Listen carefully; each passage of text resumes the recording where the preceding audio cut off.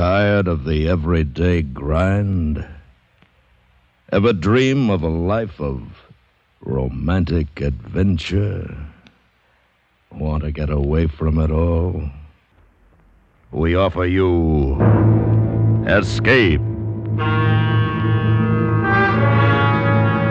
Escape, designed to free you from the four walls of today for a half hour of high adventure. Climate change. Toxic algae. The endangered reef. Warning signals. Raging wildfire. Deforestation. Invasive species. Global warming. Coastal flooding warnings. Toxics in the environment. Declines in numbers of species. Extinction. Sea level rising. Implications. This is ESC. Adventure in the Time of the Anthropocene, with me, Jake Smith.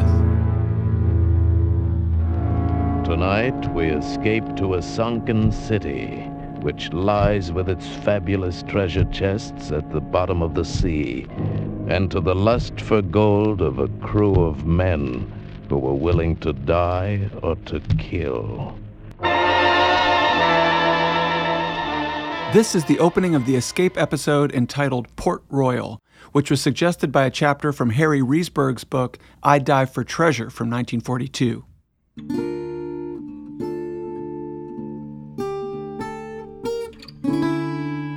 Like Red Forest, Port Royal has an anti-hero protagonist, and like many later episodes of the series, it depicts a quest for treasure.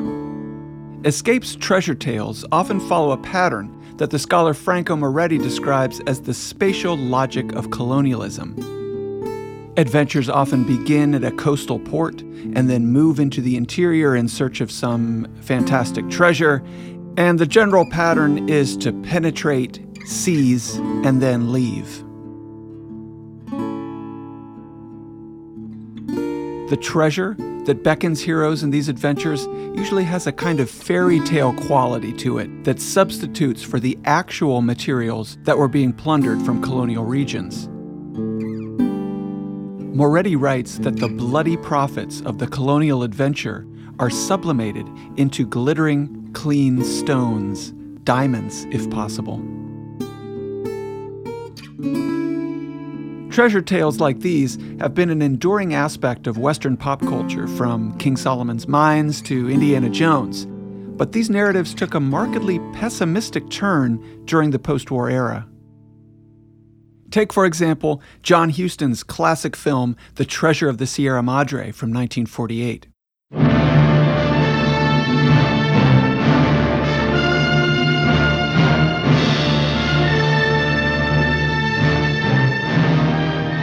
The story concerns two down-and-out Americans who joined forces with a prospector named Howard to search for gold in central Mexico. They strike it rich. You're so dumb, you don't even see the riches you're treading on with your own feet. But one of the prospectors, Fred Dobbs, played by Humphrey Bogart, becomes increasingly unstable and paranoid, and he turns on his companions and takes the gold for himself. Come on, stand up and take it like a man. Come on, get up! In the film's famous conclusion, Dobbs is killed by bandits who mistake the bags of gold for sand, dumping their hard-earned treasure on the ground where it's blown away by the desert wind.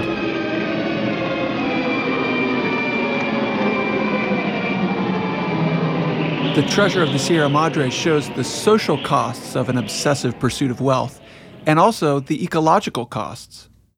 The environmental overtones of the film are given voice by the character of Howard, who tells Curtin and Dobbs that they can't leave the site of their mining operation until they put the mountain back in shape. It's taken another week to break down the mine and put the mountain back in shape. Do what to the mountain? Make her appear like she was before we came. I don't get it. We wounded this mountain. It's our duty to close her wounds. It's the least we can do to show our gratitude for all the wealth she's given us.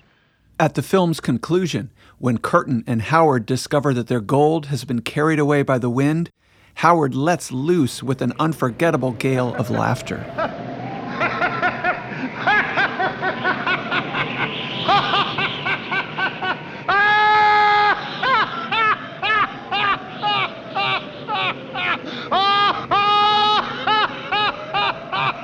Oh, laugh, Curtin, old boy. It's a great joke played on us by the Lord or fate or nature, whatever you prefer. But whoever or whatever played it certainly had a sense of humor. The gold has gone back to where we found it.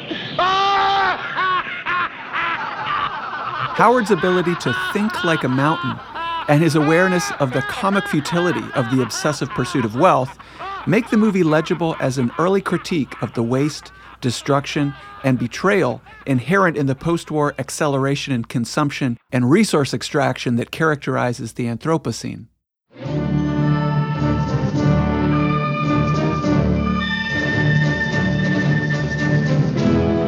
At the same time, the film is a great example of the pessimistic turn in post-war treasure tales.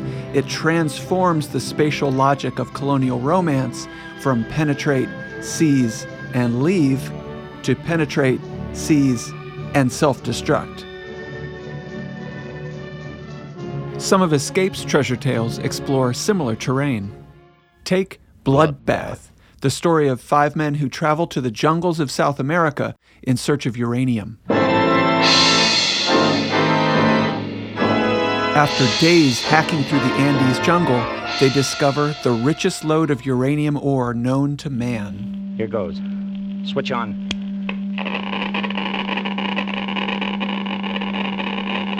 Holy cow. Good. Good. It's fantastic. Fantastic. Yeah? Come on. The plan is to split the profits 5 ways, but betrayal is never far away in these post-war treasure tales, and 3 members of the party, including the narrator, Harris, voiced by the great Vincent Price, wake up to discover that their compatriots have taken the mules and left them to die in the jungle. Harris and his 2 comrades pursue the double-crossers, and after several days they find one of the mules and, a little further down the trail, the body of one of their betrayers shot in the back. Soon they reach the river, arriving just in time to see their former partner pulling away in the boat that's their only means of escape. He staggered dizzily about the cockpit trying to start the engine. He was laughing and he was so weak that he could barely spin the flywheel to the kicker. Oh, me! He slipped! Good Lord, he's in the water! The fish, the piranhas! Oh, they got him! I ain't gonna look at this! One moment we saw him swimming weakly, his large, fever-ridden eyes turned imploringly toward us, and the next moment he was gone, leaving only a large red churning patch on the water. The boat drifts downstream, coming to rest on the other side of the river.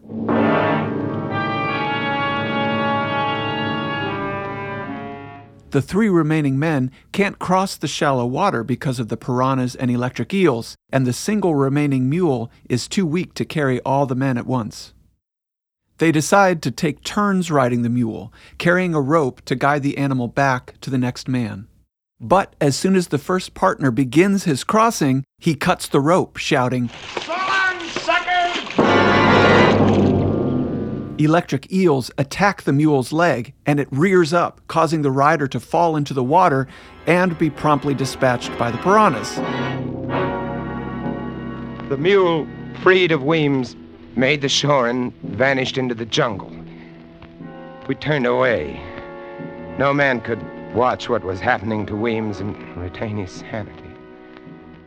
After a long night on the sandbar, Hesse gets an idea. Yeah. See that vine hanging down from the big tree? It's over the water and it must be 15 feet up. Yeah, but if you were on it, you could do a Tarzan to the shore. The rope. That's right. One guy gets on the other's shoulders to swing over to get the start, see? Then when he gets to shore, he fastens a rock and swings the rope back to the other. After much effort, Hesse makes it to the other side, but instead of returning the rope as planned, he says, Sorry. He stood there laughing at me and shaking his head slowly. But above him, just over his head, was another vine, thick and mottled, and it was moving. Look out, Hess!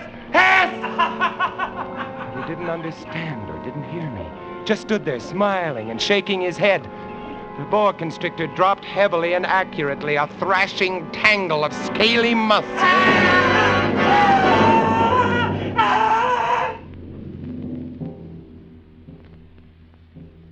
Just as he has given up all hope, Harris notices a slight shift in the river's current.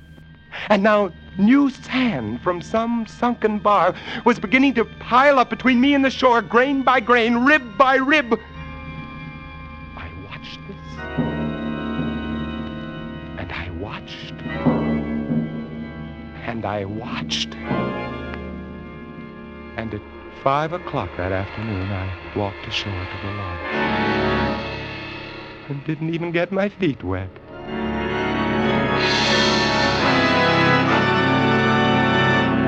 The episode ends with Harris speaking directly to the listener. It's nice where I live. Quiet little streets, nice people, nice kids, nice country. Peaceful. Nice peace. I know where there's enough uranium to blow it all to hell. Want it? Just go up the river. Up the river, it's for the taking. Ask Dumont and Obie and Weems and Hess. $1 trillion worth. Enough to give the whole world a bloodbath.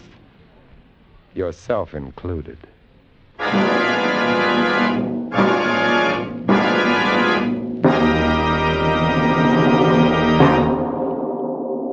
Bloodbath shows the cynical turn in post-war adventures, with the quest for treasure now serving as the vehicle for a broader social critique. What spurred this change in the tone of adventure?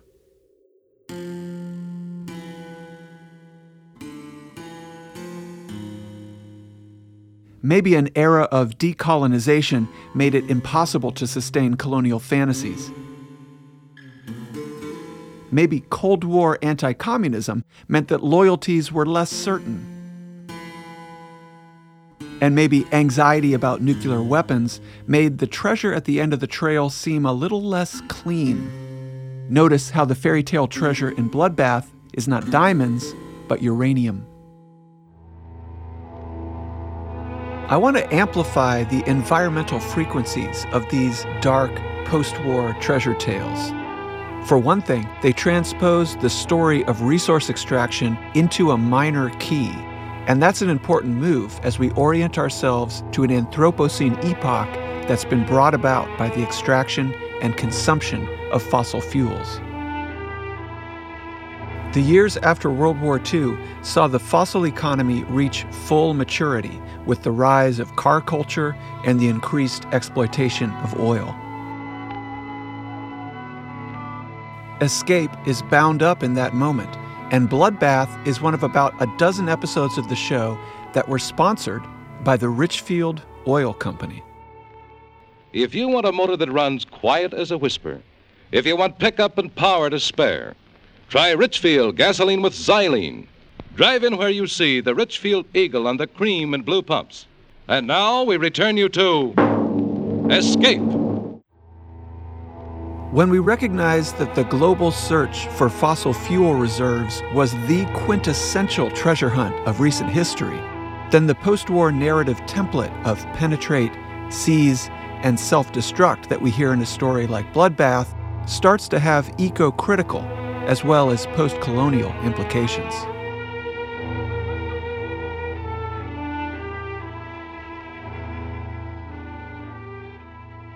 Port Royal is another one of Escape's dark treasure tales, but with the additional twist that the loot is underwater. There were a lot of oceanic media productions being made in the 1950s. Undersea horror movies. Science couldn't explain it, but there it was, alive in the deep, deep waters of the Amazon. Documentaries by Jacques Cousteau. Calypso is en route to a Red Sea island where we hope to find sharks. And adventure films like Beneath the 12-Mile Reef. Now, for the first time, CinemaScope's amazing anamorphic lens engulfs you in the panoramic range of an underwater world you have never been part of before. Oceanic themes could be found on network radio as well. And besides Port Royal, Escape produced 4 episodes about deep sea divers. Slow it was. I sunk down through that green water. The only sound was the air bubbling out of the helmet valve. Full 5 minutes or more it took to sink that 20 fathoms. Them ghostly sea ferns went slithering past like snakes, and big purple and red clumps of jagged coral, and the light from the surface getting dimmer and dimmer. And several that take place in submarines. Fire!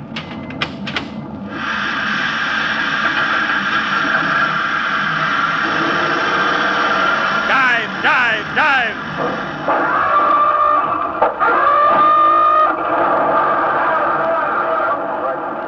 Underwater adventures are great for audio drama because they offer so many opportunities for distinctive sound design. Port Royal begins in New York City, in the apartment of Danny Quinn. Quinn gets a visit from a friend named Carl. Hey, Danny, it's Carl. It ain't locked. Carl's just heard an interesting lecture by a deep-sea diver named Fletcher Travis. And it's a sunken city down in Jamaica. The island, not the track. And they call it Port Royal. It's warehouses down there with gold by the ton. Travis was all ready with a boat to go down after it, leaving tomorrow. Anyway, he holds up this chart and says, "This is the pass key to get him in." It's something like that. So I tail him back to the hotel, I make his room number, and go in while he's eating his dinner. Now we got this chart, that's the key.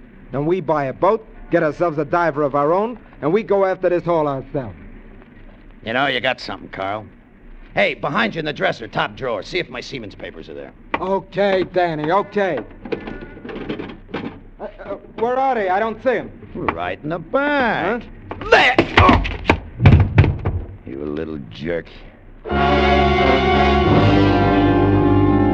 This opening scene establishes Danny Quinn as an anti-hero protagonist and works to get the adventure rolling. Now we know what the fairy tale treasure is that Quinn will be pursuing for the rest of the show. But there are hidden depths to the story if we slow down and take a closer look at some of the concrete details to be found in Carl's information.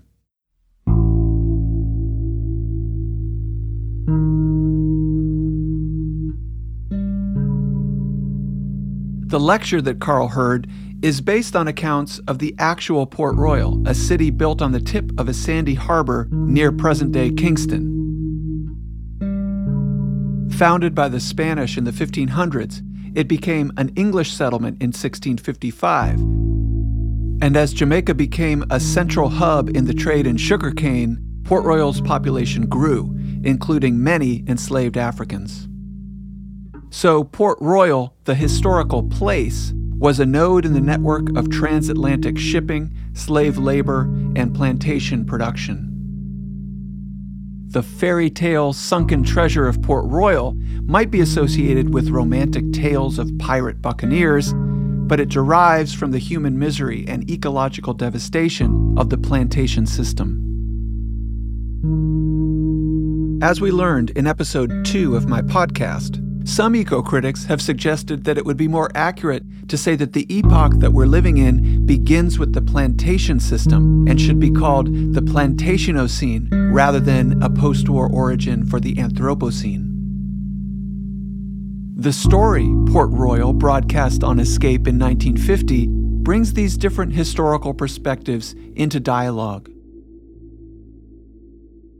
There's also a geological or planetary dimension to the Port Royal story. Port Royal is a sunken city because on June 7, 1692, it was struck by an earthquake that was one of the great disasters of the early modern world. The city had been built on a sandy foundation, so it was particularly vulnerable to earthquakes, and when this one struck, houses cracked and whole streets sank into the water. About 4,000 people died from the earthquake and the tidal wave and epidemics that followed it. So we should keep in mind as we descend into the waters around Port Royal that we might be feeling the pull of multiple currents, and we might find a lot more here than just sunken treasure.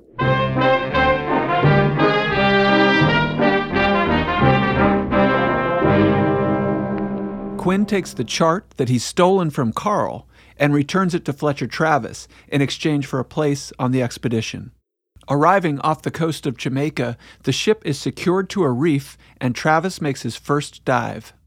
Quinn talks to Travis on a radio intercom that links the diving suit to the ship, a narrative device that functions like parallel editing or deep focus cinematography to portray multiple planes of action. What's my depth now? Hold on, I'll get it. He wants his depth, Captain. Here comes 25 fathoms. Now. You're at 25 fathoms, Travis. Good. Now I can see coral now.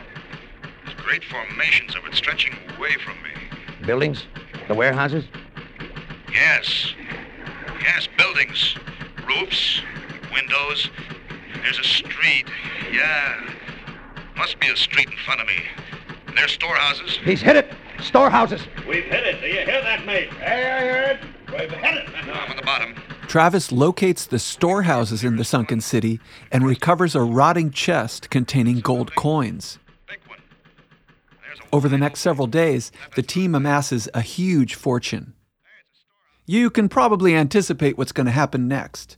Like Fred Dobbs in The Treasure of the Sierra Madre and the Uranium Hunters in Bloodbath, it's not long before Quinn is overcome by greed and decides to double-cross his partners. Any hunk of dough looks 3 times smaller when it's split 3 ways.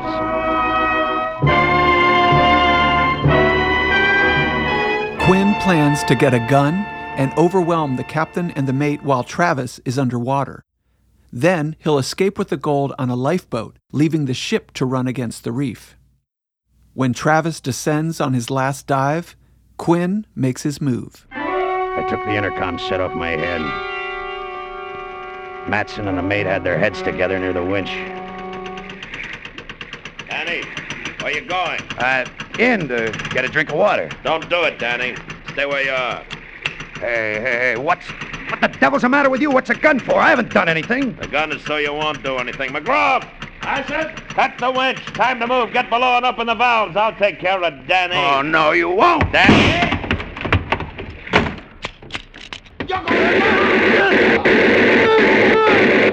The mate was able to open the valves of the ship, so it's sinking fast. And Quinn, who can't swim, is horrified to discover that his gunfire has peppered the lifeboat with bullet holes. It's useless. No!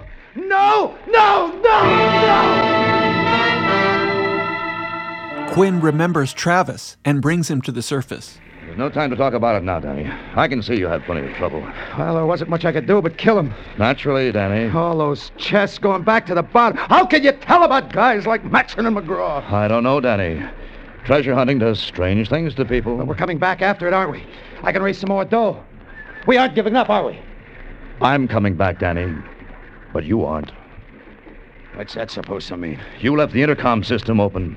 I heard what you told McGraw before you killed him about your plans. That's too bad, Travis. Oh, no. Don't try it, Danny. Guns won't help you now. The lifeboat's gone. You're the sailor who can't swim, remember? You'd never make it by yourself, but I can get you ashore. And once I do, I've got to turn you in.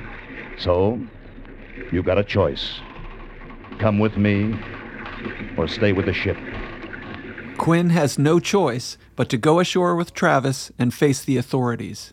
The episode ends as he watches the schooner sink, the gold falling back to the bottom of the ocean.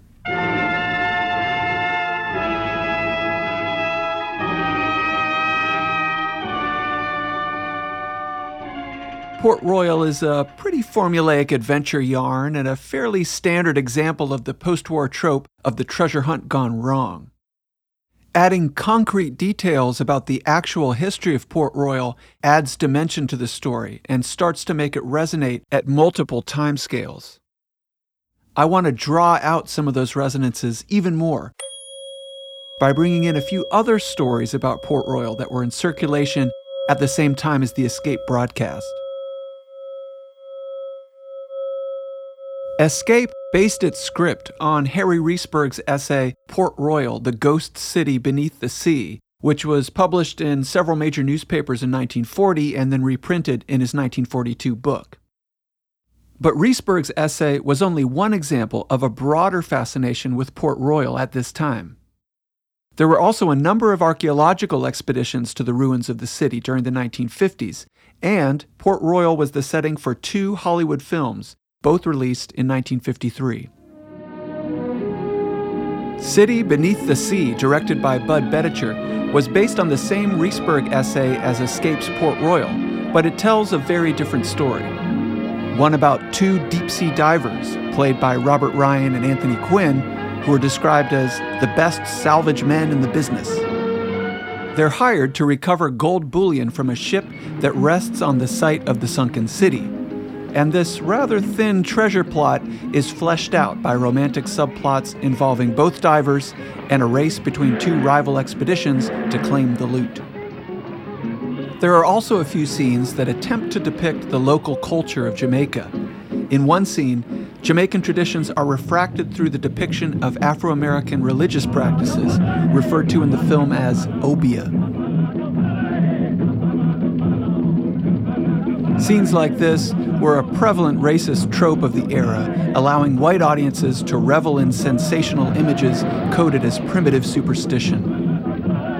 One of the salvage men spies on the hooded obia practitioners as they dance wildly around a fire. He's surprised to discover that the ritual is a response to his partner's dives into the sunken city. The leader of the ceremony offers a warning. Trespassers of our sacred rites, listen closely to my words. They are meant to warn you. Today, someone went down in the waters of Port Royal. He or you or no one else must ever go again. When these waters are disturbed, the bell of Santiago de la Vega will ring and wake up the spirits of the dead, and they will rise against you and all people like you. You must stay away from the sunken city. Let the dead stay dead. The idea for the underwater church bell may have come from actual Jamaican folklore. Newspaper accounts claimed that some inhabitants of Jamaica believed that before a storm, the bell from the sunken cathedral could be heard tolling below the waves, a warning from the ghostly hands of the spirits of departed buccaneers.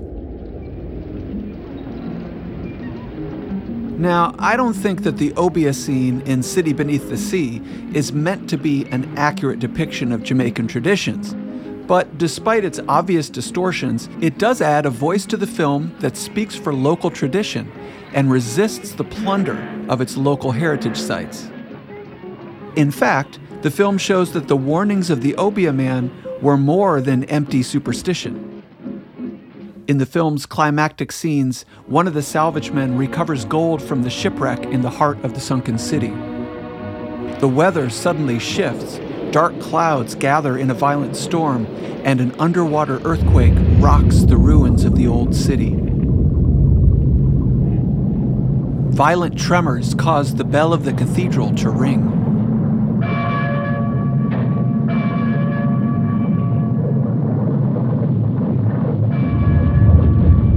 A rift opens on the undersea floor, causing the city to collapse, and the bell from the cathedral falls on the salvage man's airline.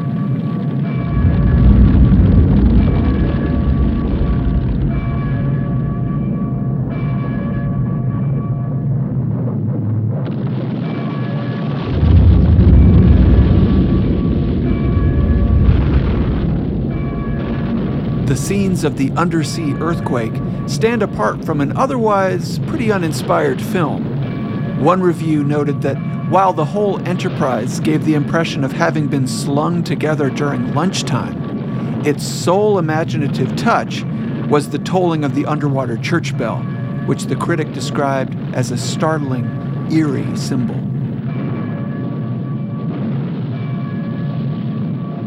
Just what the tolling underwater bell symbolized, the critic didn't explain.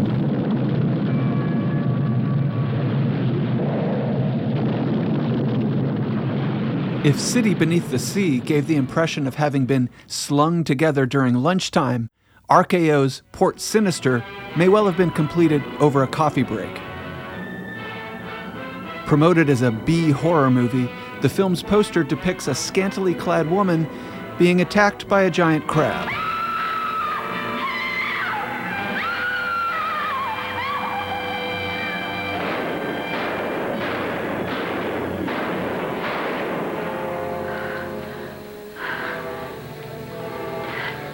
Are you all right? I guess I just lost my nerve. No wonder. Look at the size of those claws. I'll bet they'd slice your arm off just as neat as cutting butter. City Beneath the Sea and Port Sinister were both low-budget films that sought to cash in on the cycle of undersea movies without going to the trouble of actually shooting underwater.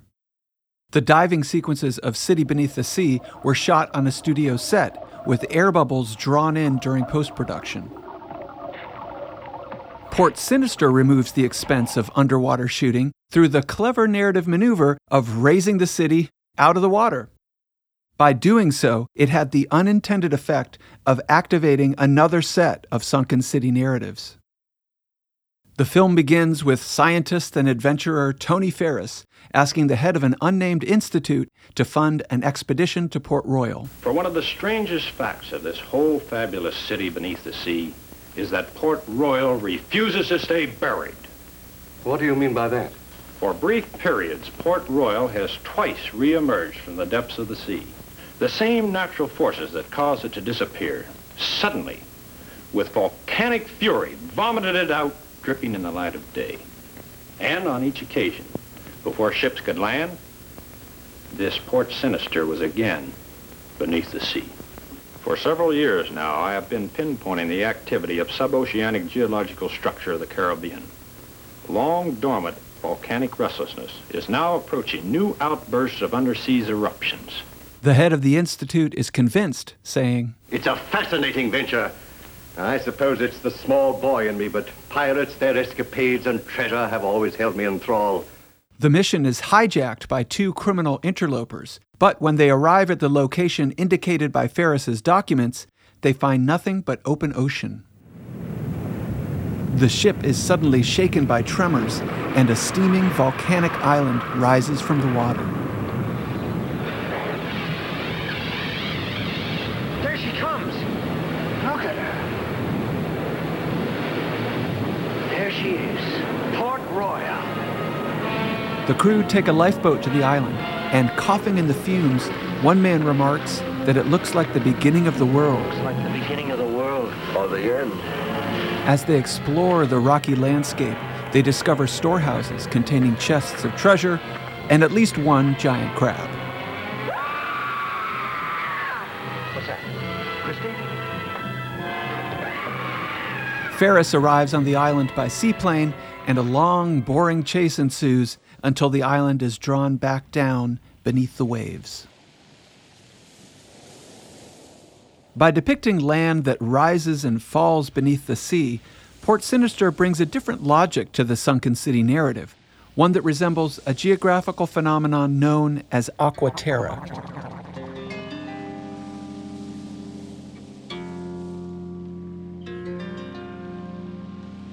As continental ice sheets have advanced and retreated during the past 120,000 years, the oceans have dropped below and risen above their current levels.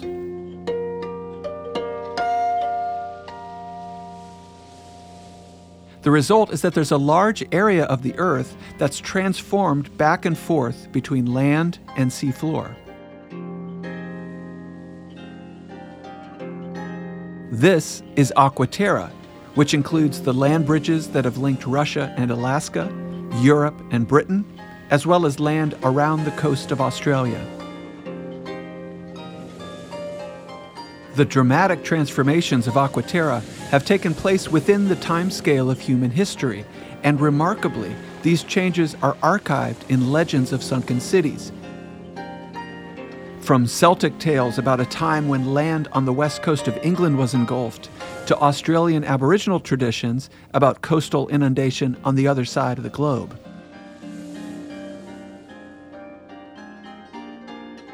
So in spite of those cheesy giant crabs, Port Sinister does something pretty amazing. It links the 1950s fascination with sunken cities to narrative traditions dating from the end of the last ice age. Taken as a whole, the Port Royal narratives we've been thinking about in this episode ask us to think in multiple time scales at once, to align 1953, 1692, and the last glacial maximum of about 20,000 years ago. This is what I mean by slow adventure. Slow adventure. These stories also look forward to our own time, when coastal cities are again under threat from flooding, this time by global warming. In the last episode, I talked about the lengthening of forest fire seasons. Another symptom of global warming is an increase in the days of coastal flooding. Coastal flooding warnings from Maryland to Connecticut at this hour, what could be the biggest test since Superstorm Sandy. Evacuations underway.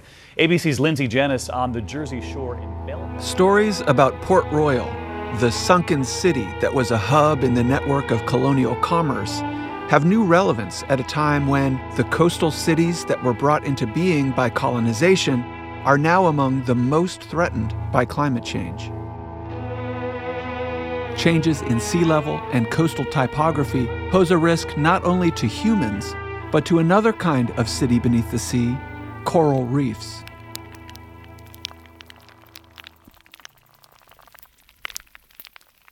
The clicks and snaps that you're hearing now are the sounds of a coral reef, recorded by the sound artist Daniel Blinkhorn.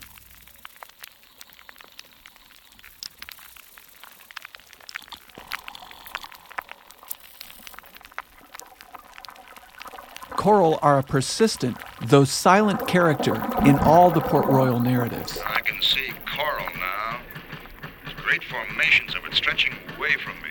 In fact, the underwater ruins of Port Royal are often depicted as a drowned human city in the process of becoming coral. Moving toward the nearest one. It's encrusted with coral. It's a building.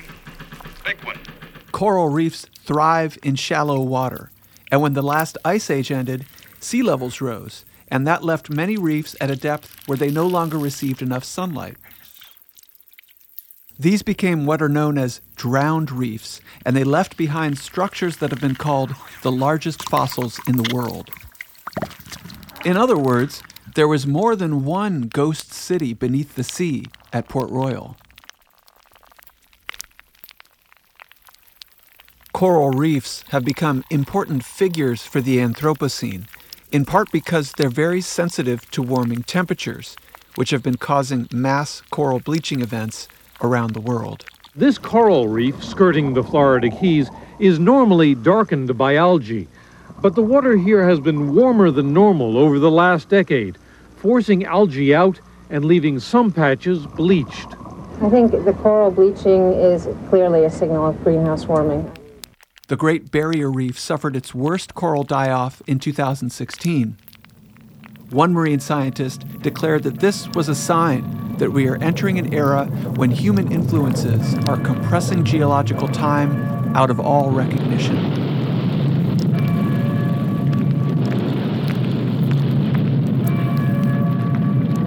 Perhaps now we know what the tolling of the underwater church bell in City Beneath the Sea was a startling, eerie symbol of the onset of the Anthropocene. The tolling of the underwater bell in the sunken city stands as a signal of community across macro timescales, across species, and across the habitats of air and ocean.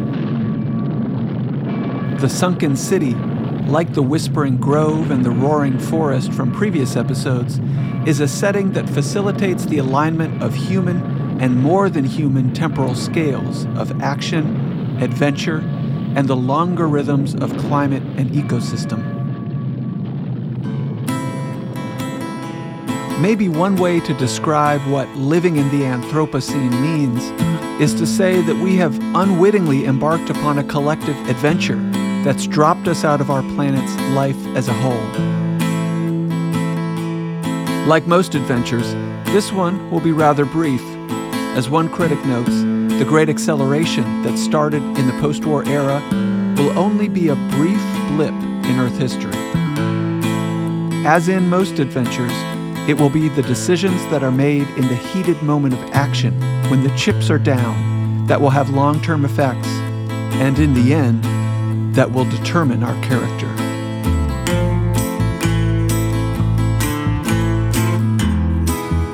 ESC was written and produced by me, Jake Smith, and published in 2019 by the University of Michigan Press under a Creative Commons NC license.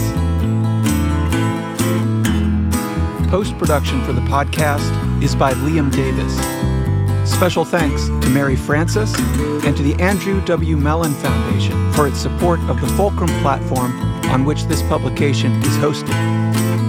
You can find all 10 episodes of ESC and learn more about the sound artists and environmental issues that I discuss at www.press.umich, that's umich.edu/p/ESC. Thanks for listening.